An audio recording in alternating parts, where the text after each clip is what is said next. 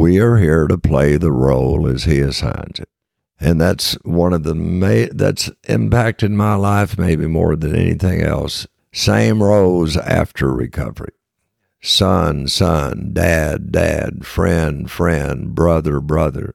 Same roles, but now as God directs us. And for me, in an instant, it was, those are not my children. I'm their father. That's not my father. I'm his son. It's not my brother. I'm his brother. And my job is here to be the best dad, father, son I can be. And whatever they do is none of my business.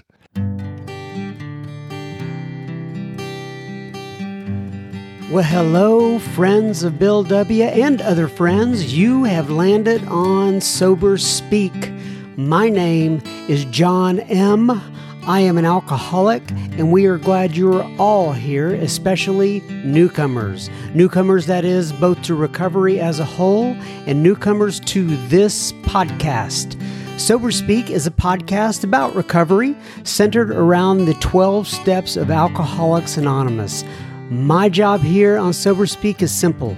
My job is to provide a platform to the amazing stories of recovery all around us. Consider Sober Speak, if you will, your meeting between meetings. Please remember, we do not speak for AA or any 12-step community. We represent only ourselves. We are here to share our experience, strength, and hope with those who wish to come along for the ride. Take what you want and leave the rest at the curb for the trash man to pick up. Alas, we meet again. Alas, I just thought of that word right before I began to record, and I said, I haven't used that word in a really long time, and I like it. Alas, we are here. Alas, we meet again. Nonetheless, that was the voice of Mr. Gary K. that you heard at the beginning of this here episode number 327.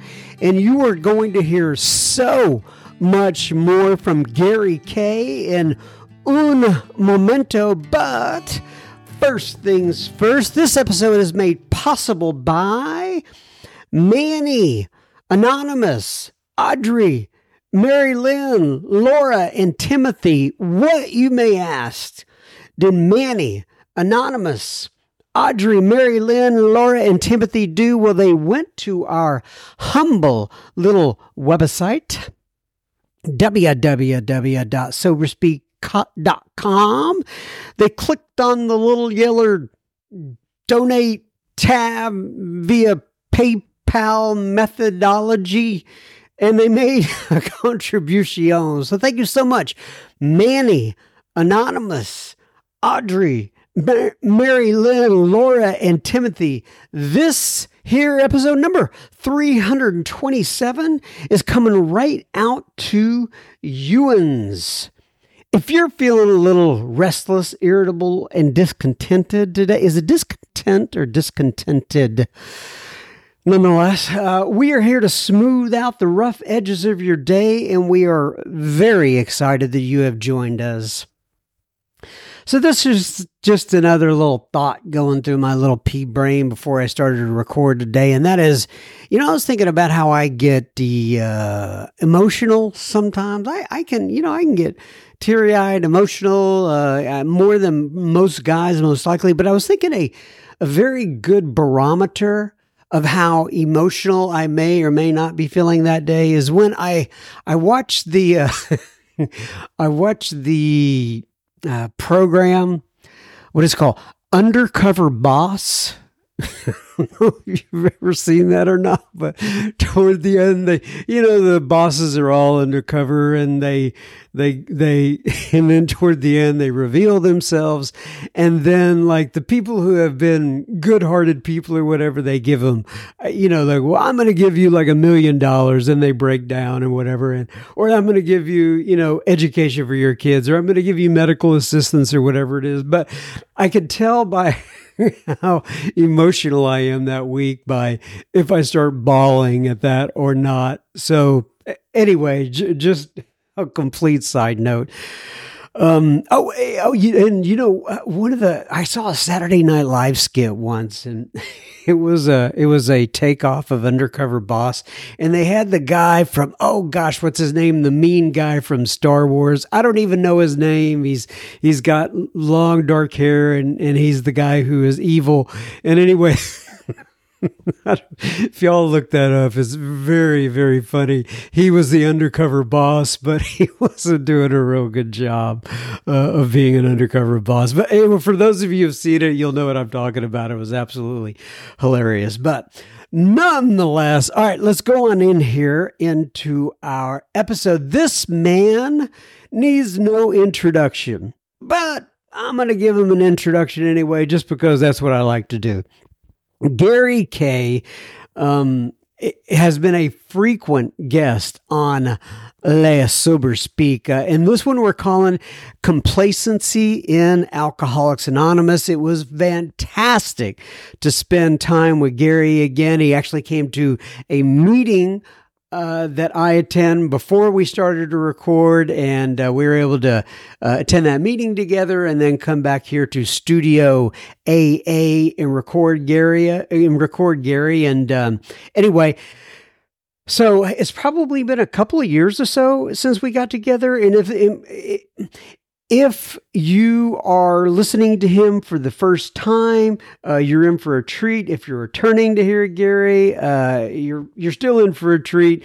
But we weren't sure exactly what subject or subject we were going to discuss during the episode, or which subjects we were going to discuss. Well, we finally landed on complacency and did a deep dive on that particular topic. So, without further ado, ladies and gentlemen, I present to you Mr. Gary K. And as always, well, not always, but most of the time, we will have plenty listener feedback at the end of Gary's interview / episode. Anyway, we'll have a lot of listener feedback at the end. Enjoy Gary.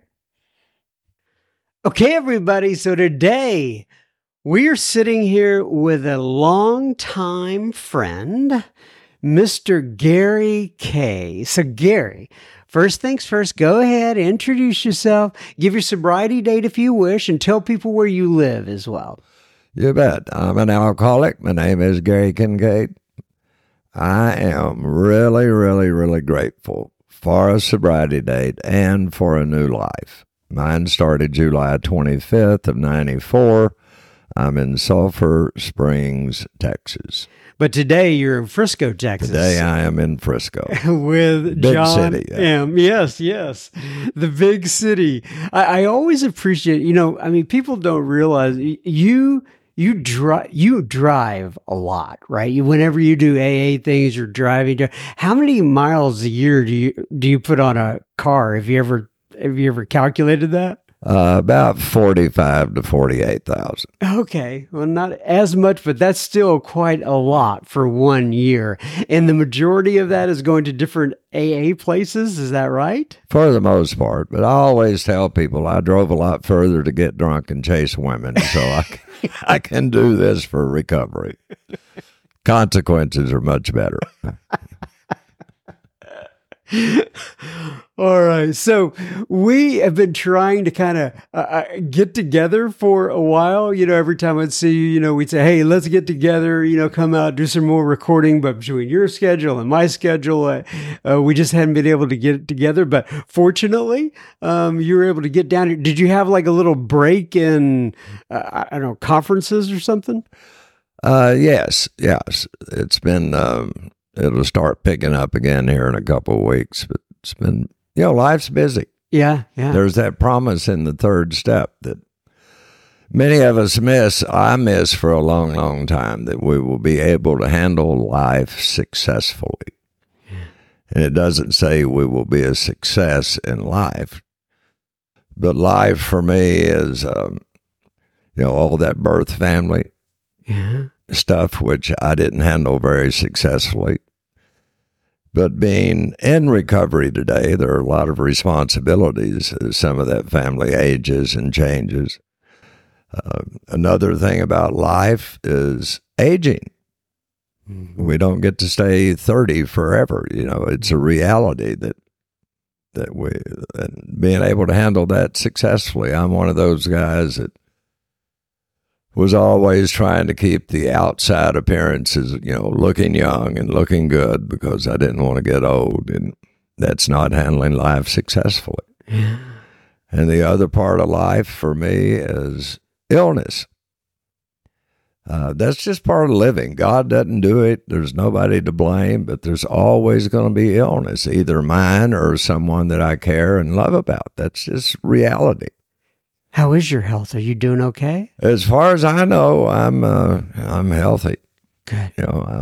I never dreamed I'd get this old, but still, I was visiting yesterday with a gentleman. I do no meds of any kind and do my 2 physicals each year. My doctor usually tells me that he's hacked off because he's about 35 years younger, and he's on blood pressure and cholesterol, and he says, it's not right. You drank and smoked and lived that way, and you're healthy as a horse, I told him if he got right with God, he might get healthy too. So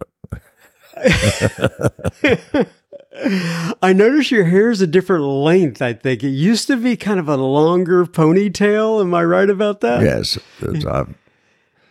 I don't know, 6 or 8 inches cut off. Right, yeah. So you cut quite, you still have long hair, right? And people are always, it's interesting. Whenever I meet somebody, I do the Bill C. Always says something to the effect of, well, am I as handsome as you thought I'd be in real life? So, and people will see me and they go, oh, yeah, you're not what I pictured at all. And I'm sure people have a picture of you in their mind if they've never actually met you. Just hear that silky, sexy voice there. Many in my home group get very tired of it. I think I mentioned here one time what I heard Chamberlain say. They get so tired of me in my home group, they won't even let me lead the silent prayer half the time. Oh, that's good. All right, so we just got back from you were kind enough to come here, like I said, from Sulphur Springs. It's probably a couple hours out, something like that. Right at 2 hours. And so you came in here to do this recording, and you were actually also, I was elated to see that you could make the meeting that we had before this. It's Saturday. We went to the Frisco Fourth Dimension group here in Frisco. And, so I was thinking about, I was kind of meditating on, like, during the meeting, what should I talk to Gary about? And then I talked to you. I said, is there anything in particular you have in mind? You're like, no. I said, well, let's just wing it and see where we go. But what I thought about during the meeting is that, first of all, I wanted to speak with you about the topic that came up during the meeting. And then I'm probably going to take the As Bill Sees It book here and just kind of go through kind of random topics, just pick those out. As you called it before we started, a potpourri, right? A potpourri of topics, and see where we go from there. So first off, let's talk about the subject that came up in the meeting today. And the gentleman named Josh was chairing it. I think you read from the Daily Reflections, if I'm not mistaken. And it was basically the passage in the big book, I think it's on page 85, if I'm not mistaken, that talks about complacency. So when you think of complacency in Alcoholics Anonymous, and that'd be, what's that, the 10th or 11th step? I think that's the 10th step. Yes. 10th step. And so when you think about complacency within Alcoholics Anonymous, what comes to mind for you? Well, what came to mind during the meeting, I enjoyed being there. Had I shared, I would have shared something along the lines of, I'm in Sulphur Springs, where we have 2 meetings a week. And I heard nearly everyone that shared talked about how I need a meeting, and if not for these meetings, I couldn't stay sober. Or we had quite a few people share that had had sobriety and lost it, and they said, I quit going to meetings. And I thought, well, you probably wouldn't do very well in Sulphur Springs. Now, there are other meetings around, but you have to get in your car and drive 30 to 45 minutes to find them. So I was thinking about the 10th step during that meeting, and John, this could be right or wrong. It doesn't really matter. But my experience in AA is I have seen many, many people for whom the obsession to drink has been removed. And you'll hear them share that. The obsession was removed right away when I was coming to these meetings. But my experience is the obsession can be removed without sanity having been restored. Mm. And the very beginning rush of getting a home group and getting into the fellowship and having someone to visit with and places to go and things to do and people telling you how wonderful you're doing. There was kind of a time where I don't want to drink. But really, maybe nothing has really occurred. Sanity still is not returned. Mm. And I've seen that happen to a lot of people. The way they said it out in West Texas is there's good news and bad news in AA. And the good news is that AA works. And the bad news is AA works. And if I'm not really, really careful, I'll begin to believe that I've beat this drinking thing, and that's the purpose of this whole thing. And I come in, and most of us, you have to look at your own lives out there if you're listening, but most of us within, I'm going to say 9 to 15 months of just not drinking, life will get about 60 to 70% better than it was. We can usually become employable. We can start to catch up on some debts. Maybe we get bedroom privileges back. Maybe we get a driver. We can get things cleaned up. But we've still not really done the work or continued to work to change those internal things that are described on page 52 of our book, The Bedevilments. And after a while, for me, if I had not done the steps 4 through 9 and sat down in front of people and made those amends and then started trying to listen to what it says specifically twice in the book, abstinence is but a or the elimination of drinking is but a beginning. A much greater demonstration of these principles lies before us in our respective homes, workplaces, and the world at large. And then in the chapter to the family after, it will talk about the fact that we've eliminated drinking is but the beginning of the end of a highly strained, abnormal relationship that we have with people. Mm. And I think it even says one of those lines like, years of living with an alcoholic would make a neurotic out of anyone. So if I'm just going home and saying I've quit drinking, but I've not been changed, those bedevilments are going to come back. And when they come back, I'll probably drink again. So going back to the complacency and people talking about meetings and then somebody living in Silver Springs where they only have 2 meetings a week, and I know you sponsor a lot of people. So what do you, how do you coach people through that? Like, in other words, okay, well, you can't go to meetings, but you got to stay active. What's the guidance you're giving to folks? Well, it's the big book of Alcoholics Anonymous. I know there are varying schools out there. I will meet with someone for a couple of hours, and I believe time is, I noticed in your meeting today, and this happens a lot. At the very end, there's that, anyone that would sponsor, raise your hands. For me, I think that's one of the most useless things that we do in AA. Why is that?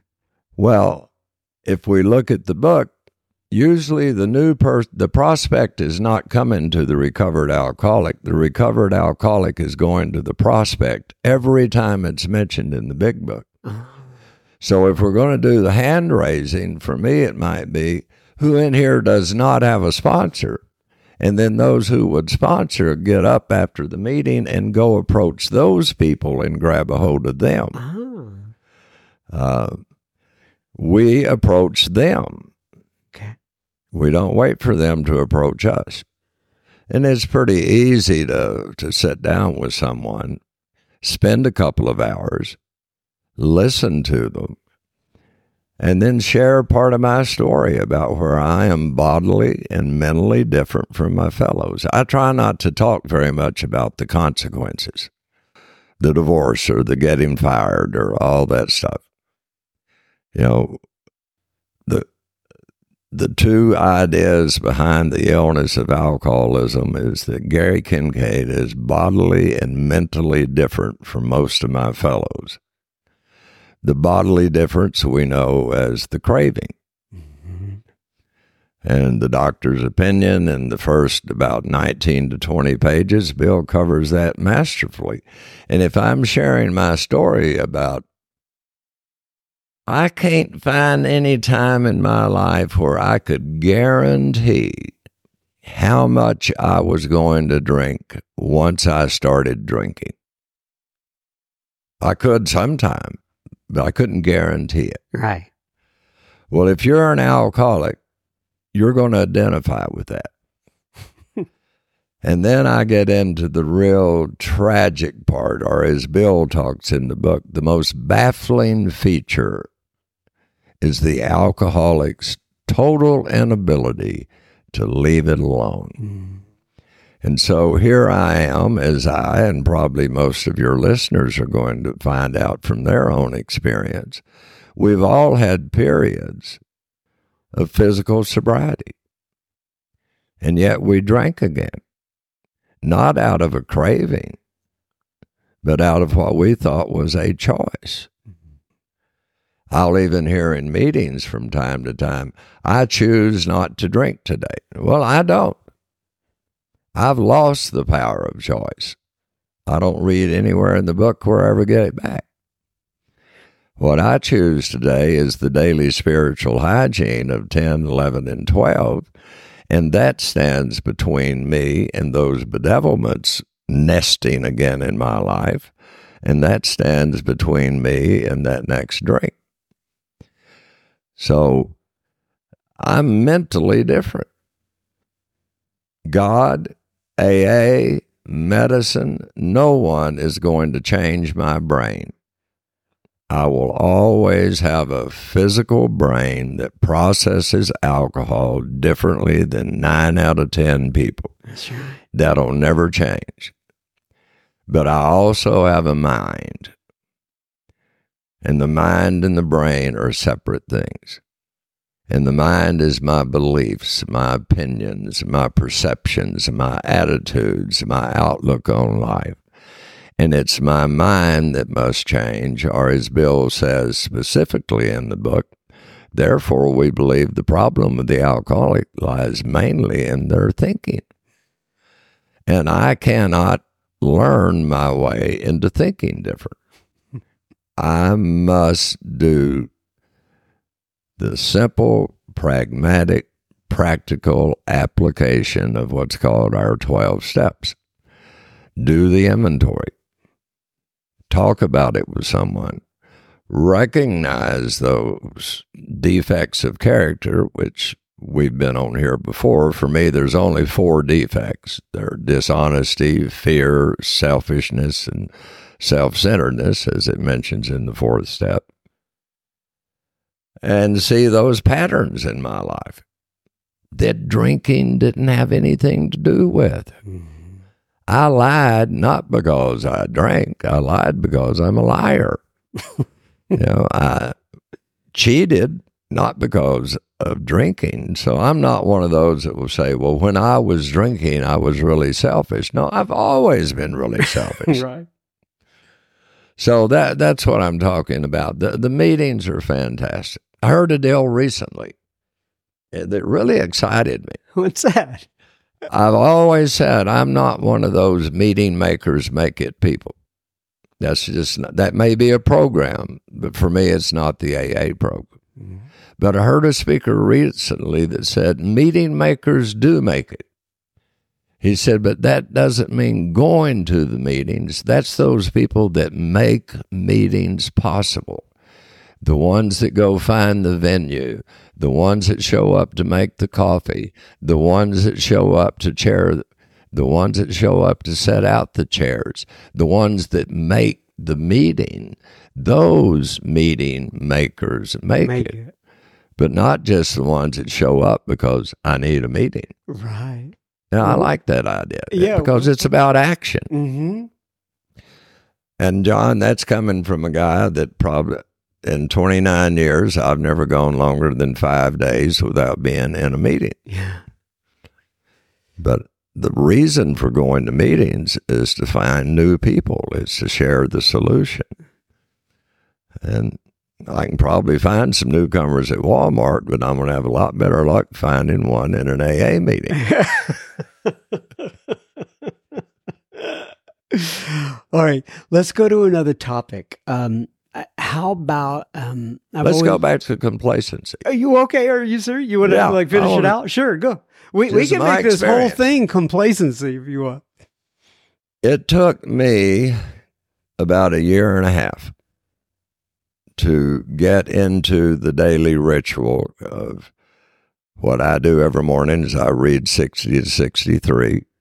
Because for me, step 3 is not a took step, it's a take step, as all of our steps are. You know, it's not I took step 3 20 years ago. I take it each day. Mm-hmm. And then I'll turn to page 86, and I open my book, and I do the Upon Awakening. And do what it says there. I've got some plans for the day, so I consider them. And before I start, I want to ask God, that's a prayer, to be divorced from dishonest, self-seeking, self-pitying motives. And it gives me some instructions of what to do throughout the day.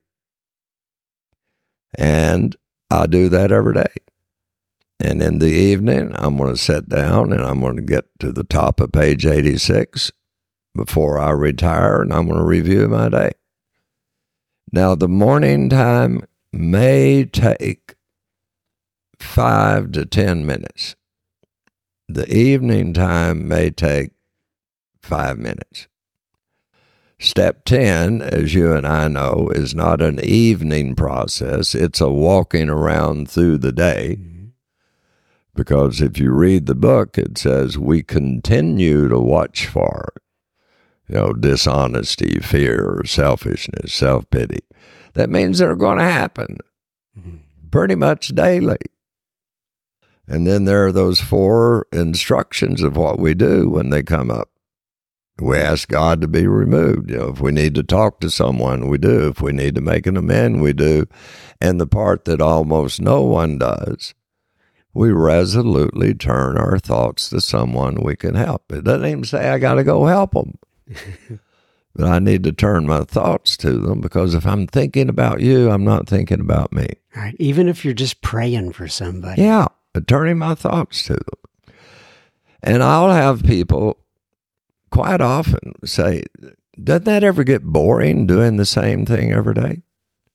And my response is no. It doesn't get boring, because look at the life that I've been given as a result of just doing these simple, repetitive things on a daily basis. Yesterday evening, I had supper with my granddaughter and my daughter. I mean, how does that ever get boring? When I get home, I'm going to a house that's paid for. I came in here with nothing. How does that get boring? And on and on. I've got 2 newcomers in the last 2 weeks. If you're meeting with someone and taking them through the steps, I guarantee you life's not boring. So it's doing what we talked about on an earlier episode of spiritual hygiene. That's what I call 10 and 11. If I don't brush my teeth and put on deodorant and do some breath mints during the day and use some body spray, my life is going to stink. And if I don't do 11 and 10, pretty much the way it says out of the book, then my life's going to stink. Yeah, so I was thinking there as you were talking about how if somebody says it's boring, well, it would be, like, here's the thing. If I was never selfish, dishonest, and resentful and afraid, and I didn't have to turn to those instructions, it would be another subject. But I consistently, every day, my thoughts go to some sort of every selfishness. day. And many times during the day. Mhm. I bet you're like I am. I really thought in the early years, there's going to come this time. Yeah. When there'll never be fear, there'll never be a lie leave my lips. Yeah. Well, folks, it ain't happened. The best we get to be is a human being. Now, I say it, this offends some people today, but everybody's on the short bus. There's not anybody on the big bus in life. And we all need some discipline. We got to learn how to play together, and to recognize, as I've said on an earlier episode, if I get a C plus or a B minus when I do that evening review, I've had a great day. There is nobody on the A honor roll in Alcoholics Anonymous. It came up today about a spiritual discipline. They were talking about that, we alcoholics are undisciplined, and the only way we can discipline ourselves is by using. And I don't think it means like I'm fairly disciplined and I'm fairly routine and just like naturally. Some people call it obsessive compulsive. I call it routine. But they're talking about being spiritually discipline, and that I never was, and that I still struggle with. But you have to practice those things on a daily basis, like you're saying. Well, and I love the line, we allow God to discipline us in the manner we've just outlined. Well, that's the first 88 pages of our book. And most of us say, I believe it, that it's by the grace of God that we have Alcoholics Anonymous, that somehow God has allowed this thing to be born. If that's the case, then those first 88 pages would be the way God's going to discipline us. I don't find it very beneficial to spend 2 hours every morning seeking God. I've really, John, never had the idea of needing to get closer to God. My experience with this program is I got to get rid of me. If I can get me out of the way, all that's left is God. So what you're saying is, as opposed to spending 2 hours seeking God in the morning, like in the lotus position, what really works for you is getting up and going into some sort of action and thinking of others, right? Well, it's first of all, it's being grateful that I've got some plans for the day. Think about the way I was before I got here. Every day was the same. It was going to be the same misery, the same depression, the same. I could take the ups and downs in life. My bottom was really those last 2 years when it was always the same. He describes it on page 25 as the hopelessness and the futility of life as we'd been living it. And by the time we get in here, and the time I got in here and got through those steps in about 7 months and made all my amends, or started making them, I was paying money. It took me nearly 17 years to pay all that off, but I'd started. I had some plans. I had a job. I had a couple family members that were talking to me again. I had some commitments. I had some friends. Pretty soon after that, I had a sponsee. Pretty soon after, heck, I got a girlfriend. I had some plans again. And those would be the things that if I'm not careful, I would think I did that. Maybe that's the resting on the laurels he talks about. I've been here 29 years, and I ain't found a laurel yet. Now, I thought I have a few times, but I never can find anybody that would second that. I've had a sponsor that said, well, let's figure out why you've got that. Maybe it's because of you're trying to live this way instead of you went out and accomplished that.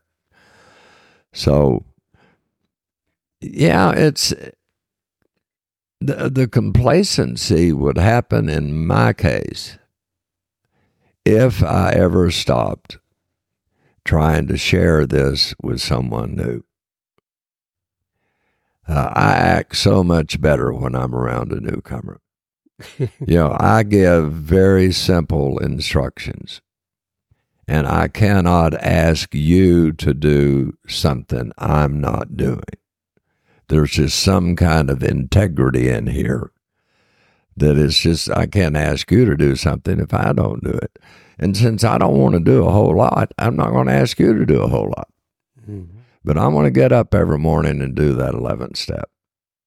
I'm going to do that evening review each day.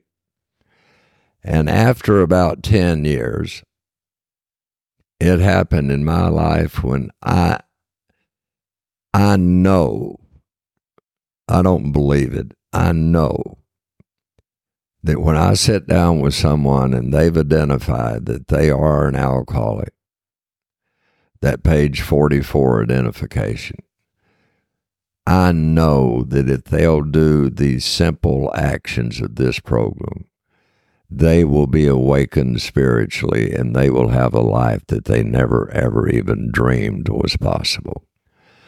So I don't try to take care of any of their problems or any of their consequences, if you will, because I know these steps will do that. So as you know, and I know, not everybody, you can lead a horse to water, but you can't make them drink it, as you know. And so I'm just, when you see people that short circuit that process, can you identify why or, No. Okay. But I can tell you it doesn't hurt me to work with everyone as if they're not going to short circuit it. Mm. I don't know how much time we have, but I'll tell you a story of one of the most important people in my life. And I didn't know it at the time, but it was the first man, and I've told part of this story on a previous episode, but the first man that asked me to sponsor him. I was 11 months sober. And I said yes. This guy was about 75 years old. He was living with a daughter that did not want him there, and he didn't want to be there. He had lost his driving privileges, so I or some of my friends would have to pick him up, and I would go to his house twice a week, and we opened this book, and I started trying, in my very clumsy way, to do with him what Jerry did with me, of reading the book together, and of helping this guy to identify out of his own life experience how he was powerless over alcohol. And that beyond that, how his life had just become a mess, not because of drinking, but because of self-reliance, the way it talks about in the book. Mm-hmm. And one night, it was a Wednesday night, I was at his daughter's. He's across the table. We're on page 68. I'm outlining the fear inventory to the guy. We got the paper out, and we're drawing all of this. And I saw it. I didn't see it when I got taken through the steps. We are here to play the role as he assigns it. Mm-hmm. And that's one of that's impacted my life maybe more than anything else. Same roles after recovery. Son, son, dad, dad, friend, friend, brother, brother. Same roles, but now as God directs us. And for me, in an instant, it was, those are not my children. I'm their father. That's not my father. I'm his son. It's not my brother. I'm his brother. And my job is here to be the best dad, father, son I can be. And whatever they do is none of my business. And I looked across the table at this guy. He was about 75 years old, horribly abused several families. And it came to me, good God Almighty, I'm sitting here with my daddy. There wasn't a dime's worth of difference between this man and my dad. And I've made my amends to my dad, but, out on the porch or at the coffee shop, Sometimes Daddy is still that SOB. And in that moment, I knew I had to switch those roles. It would never have anything to do with Daddy anymore. It was about me trying to become the best kid I could be. And to do that, I had to start changing the vocabulary that I talked about when I talked to my dad. He couldn't be an SOB anymore. First, he was a still suffering alcoholic, and then he became Daddy.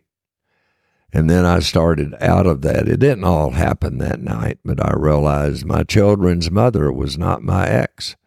She was my children's mother. I had to rename her for what she really was and not for my old perception, because as my ex, she was still that bitch a lot of times. I don't want my kids to have a bitch for a mother. I want them to have a mother for a mother. So I had to rename her. And those were the children's grandparents and the children's aunts and uncles, to change that, get that new pair of glasses with which to look at the world with. And then I started to see everybody in my life that I thought I was a victim of, or that I maybe had hated or was afraid of or didn't like. I've met every one of those people in Alcoholics Anonymous, and I've learned to love them. This guy was getting my time and my attention and my love that I wasn't giving to my daddy. And out of that, I started giving that to my dad. And our lives changed. He never changed. But when he died, when I was 5 years sober, I lost a man I loved. Now, the reason I wanted to tell that story is 2 weeks later, I went to pick over this guy's house to finish. We were supposed to do his fifth step. His daughter met me at the door and said, "He's gone." She didn't know where he had gone. She said, he only had to go to those meetings for 2 months. And as soon as that 2 months was up, he left. I can't even remember his name, John. But spending the time to try to share this program with another person changed my life. And that happens every time. So I'd be really complacent if I decided I've put in my time at being a meeting maker. I've put in my time of working on committees or boards. It's somebody else's turn. It's like my friend Ricky Russell says, if I stop trying to give this back, then I deserve to get drunk and to lose my home and to lose my family and to end up on the streets again. That's what I deserve if I stop being grateful, so grateful that I don't want to share this in any way that I can. And it's not that hard. The busier we are in AA, the more time I've got for children and friends. It's like God's this great loan shark that you can't ever pay him back because you just keep getting more and more as long as we just stay with it. There's no getting complacent.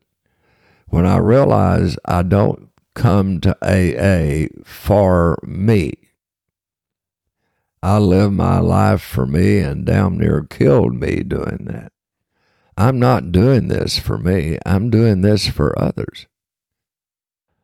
Yeah, I did recovery for my children. I got to do it. But I might say, well, this is a selfish program. We got to take care of ourselves. Well, I understand some of what that is, but you won't find that in the literature. Right. This is a selfless program. What does he say? Or is it page 20?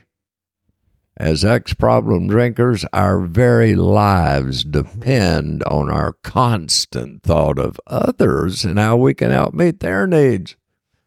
I first read that and thought, he's joking, isn't he? But no, and that's the deal that you brought up. I don't do that 100%. If I make a C or a C plus every day, it's a good day. Yeah. And then I can go do that evening review. Yeah. And people, that evening review is an open book test. And it's like, if I do the little things that it says to do, that God puts a smiley face on the day, because grace means that our lives as sober members of AA are graded by grace and not by anything that we might think is a laurel. Just the opportunity to be present in the lives of people that we care about. No greater gift. So if you were to sum up, this is going to be a complacency episode. I had no idea. Thank goodness you weren't allowed to share in the meeting earlier. Otherwise, nobody else. I'm just kidding. Which is great. I love a deep dive on one subject, right? And that's what you've done here. So if you were to sum up regarding complacency, a lot of people are listening out there, right? What do you want to say about complacency to wrap it up? Okay, I know exactly what I want to say. Yeah. We do a lot of things in AA, and I'm not putting those down. I'm just telling you there's things I've never done. One, I've never had a sponsor that asked me to do a gratitude list. I've been grateful. Yeah. But I've not, and I started thinking about that. Well, everybody's talking about doing gratitude lists and God boxes and all this stuff. And I guess, John, I was about 23 years sober. And I'm looking at this life, and I no longer regret the past nor wish to shut the door on it. I'm reading that first full paragraph on page 100. Follow the dictates of a higher power, and you will presently live in a new and wonderful world, no matter what your present circumstances. And it came to me, I have written a gratitude list. It was called my 8th step list. Mm-hmm. And by continuing to add to that 8th step when things came up, but everyone and everything that was on that original 8th step list, that was 2 children, that was a mother, a father, brothers, sisters, aunts, uncles, past careers and friends.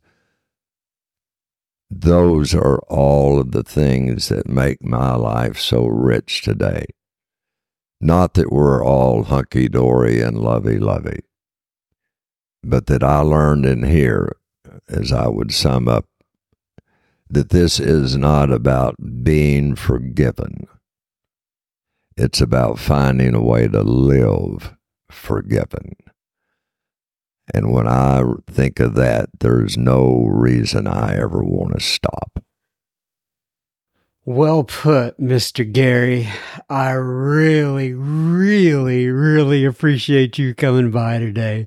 This has been so cool. You know, we're going to have to schedule some more time, because you just have content that, and I mean this in a positive way, that goes on and on and on. I could bring out one little subject, and we could talk 45 minutes on it, right? I absolutely love it. I think it's fantastic. All right. So page 164 from the Big Book. I'm going to end it with this. It says, abandon yourself to God as you understand God. Admit your faults to Him and to your fellows. Clear away the wreckage of your past.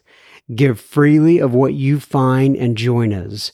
We shall be with you in the fellowship of the Spirit, and you will surely meet some of us, like me and Gary K., as you trudge the road of happy destiny. May God bless you and keep you until then. Once again, Gary, thank you so much for coming Thank you so much. Thank all of you folks listening. God bless you. God bless. Once again, Mr. Gary K., thank you for coming in here, driving in all the way from Sulphur Springs, Texas, to spend a little bit of time with yours truly. It was an honor and a privilege to see you again.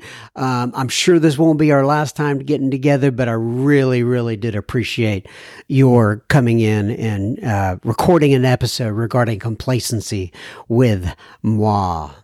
Now, on to a little bit of listener feedback. And the first bit of, here is listener feedback. So Mike, our friend Mike, who lives in Tempe, Arizona, he wrote in with an update. He is the one who monitors our, what he calls snail mail. So this is a snail mail update. And Mike writes in, he says, "Hey, John, well, as you know, the snail mail department is growing slowly. I would like to thank all those who wrote in and that continue to make this work. A couple of special shout outs at the end of the year. One, he says, goes to congrats to Brian F. in Tucson, Arizona, for getting out and finding the oldest AA clubhouse in Arizona and getting plugged in. Keep up the good work." And then he says a big thank you to Kara M. from Burlington, Vermont, for the encouraging card and contribution. It will help with the books and things that I send.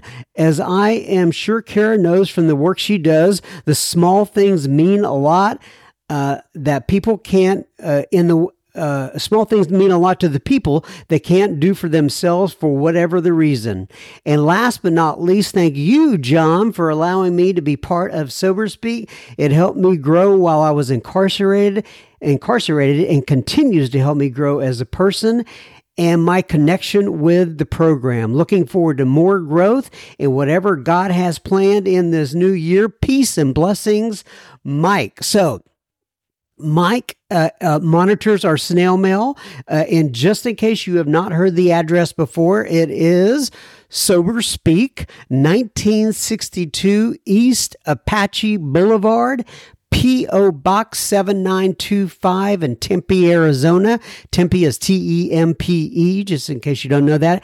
Arizona, 85281. And I am so thankful for Mike and what he does out there. And if you want to write in a letter, a physical snail mail, as we call it, feel free to write Mike, and he is monitoring that P.O. box, and he is just doing a heck of a lot of work, and I am so appreciative of that. So, and he sent me a snapshot of what Kara wrote in, the one that from Burlington, Vermont.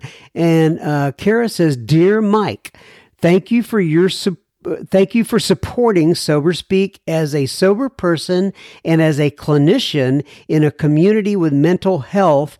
I honor what you're able to give to Sober Speak. It is a gift in my life, giving me what I need. I feel the love. Wishing you and those close to you a wonderful new year, Kara." Well, that's so nice, Kara. And then she says on the back of it here, she says, "Sanity will not happen if no one is trying." Oh, very good. Thank you for writing in, Kara, and thank you. And yeah, y'all give a lot of love to Mike out there. Write to Mike. Keep him busy. He loves to get these cards and letters. And I love that he gets the cards and letters. So thank y'all very much. Clinton writes in. I don't think this is Bill Clinton. I think it's just like Ray. Oh, Clinton is his first name. Clinton writes in and he says, "John, I've been listening to the podcast on and off for a couple of years, and I've binged a few episodes over the past week or so as I've had some time off work around the holidays. As the holidays come to a close and I realize that I'm dreading going back to work, just some hard issues I have to deal with as a leader when I get back, and it's been a real source of anxiety and fear for me the last several days. You, John, shared about some similar struggles and fears around work in a recent intro to the podcast, and something you said just struck me. I'm paraphrasing, but you said something along the lines of, "This has forced me to look inward and figure out what it is inside me that's making me not trust the God of my understanding." Well, that's exactly what I needed to hear, and I just wanted to say thank you. I love the podcast and love the work you do to spread the message. Take care, my friend, Clinton M. Well, yes, Clinton. I think every sort of issue I have in my life is basically that. When I'm in fear, it's about wondering, why am I not trusting God? When I took that third step, right? When I took that third step and I said, "God, I offer myself to thee to build with me and to do with me as thou wilt." I mean, I meant it at the time, but then sometimes I don't act like that, right? If you see me how I'm acting and how I'm worrying and how I'm sweating at the brow, why do I act that way when I know that when I say that I trust the God of my understanding? And I think that's something we all struggle with, Clinton. But thank you for writing in. I appreciate you. David writes in, and David says, "Hi, John. I live in the Memphis area, and I've been sober since 2011. Over time, it has become a real honor and privilege to make the time to celebrate my recovery and my relationship with God, which is wild because it used to feel like punishment. For me, gratitude starts as an action, but eventually my feelings begin to align, and my gratitude becomes a feeling and a way of life." I'm sorry. He says, "I've been blessed with a good marriage, healthy family, good career, and a wonderful fellowship in AA. I found SoberSpeak on accident using Spotify when I noticed that your guest was Cliff G from Oklahoma City. I met him and Lori at a conference a few months ago, and I'm looking forward to meeting them again in Kingsport, Tennessee in March." They must be coming up there for a conference. He said, "I just listened to your show with Jennifer HK and decided to join the Facebook group. One of the neat things I heard Jennifer say was, I think it was from a different talk, was about spiritual Jenga." I love the recovery metaphor she uses. They keep this stuff fresh for me. Thank you for all the good work, David R. Well, thank you. And I passed your message along to both Cliff and Jennifer HK. Thank you, David. Quan writes in and he says, "Hi, John. This is Quan, the construction worker from San Francisco." I remember you, Quan. Yeah, you have sent me pictures of your construction site that you're working on in the past. And he says, "I went away from listening to SoberSpeak for a while because I had listened to every one, some more than a few times as my program progresses. I'm so happy to see you have a ton of other episodes I haven't heard now. I just got my 2 years sobriety as of January 3rd, 2024. Good for you, Quan. That is fantastic. 2 years. I remember when you first started writing in. He says, "I've had the same sponsor for almost 1.5 years now who took me to step 6, but I switched sponsors on November 30th, my 51st belly button birthday, and my new sponsor took me through the rest of the steps. I can now say I'm a recovered alcoholic, but I've been used to saying, recovering alcoholic. So it's hard for me to break old habits. As far as my favorite speakers on your podcast, wow, there are so many. And I'm glad to hear your Spanish is improving because you're paying attention." He spells it all out with a lot of N's. He says, "Your podcast has been a big part of my road to recovery. Love you, brother. God did for me what I could never do for myself." I hear you on that one, Mr. Quan. I hear you on that one. God did for me what I could never do for myself either. And love back at you, Quan, there in San Francisco. All right, I think that's a wrap. We got another one in the books. Keep coming back. It works if you work it. May God bless you and keep you until then. I take this thing 1 week at a time. I hope to be back next week. God bless you. And what else do we say? Love you guys. Bye.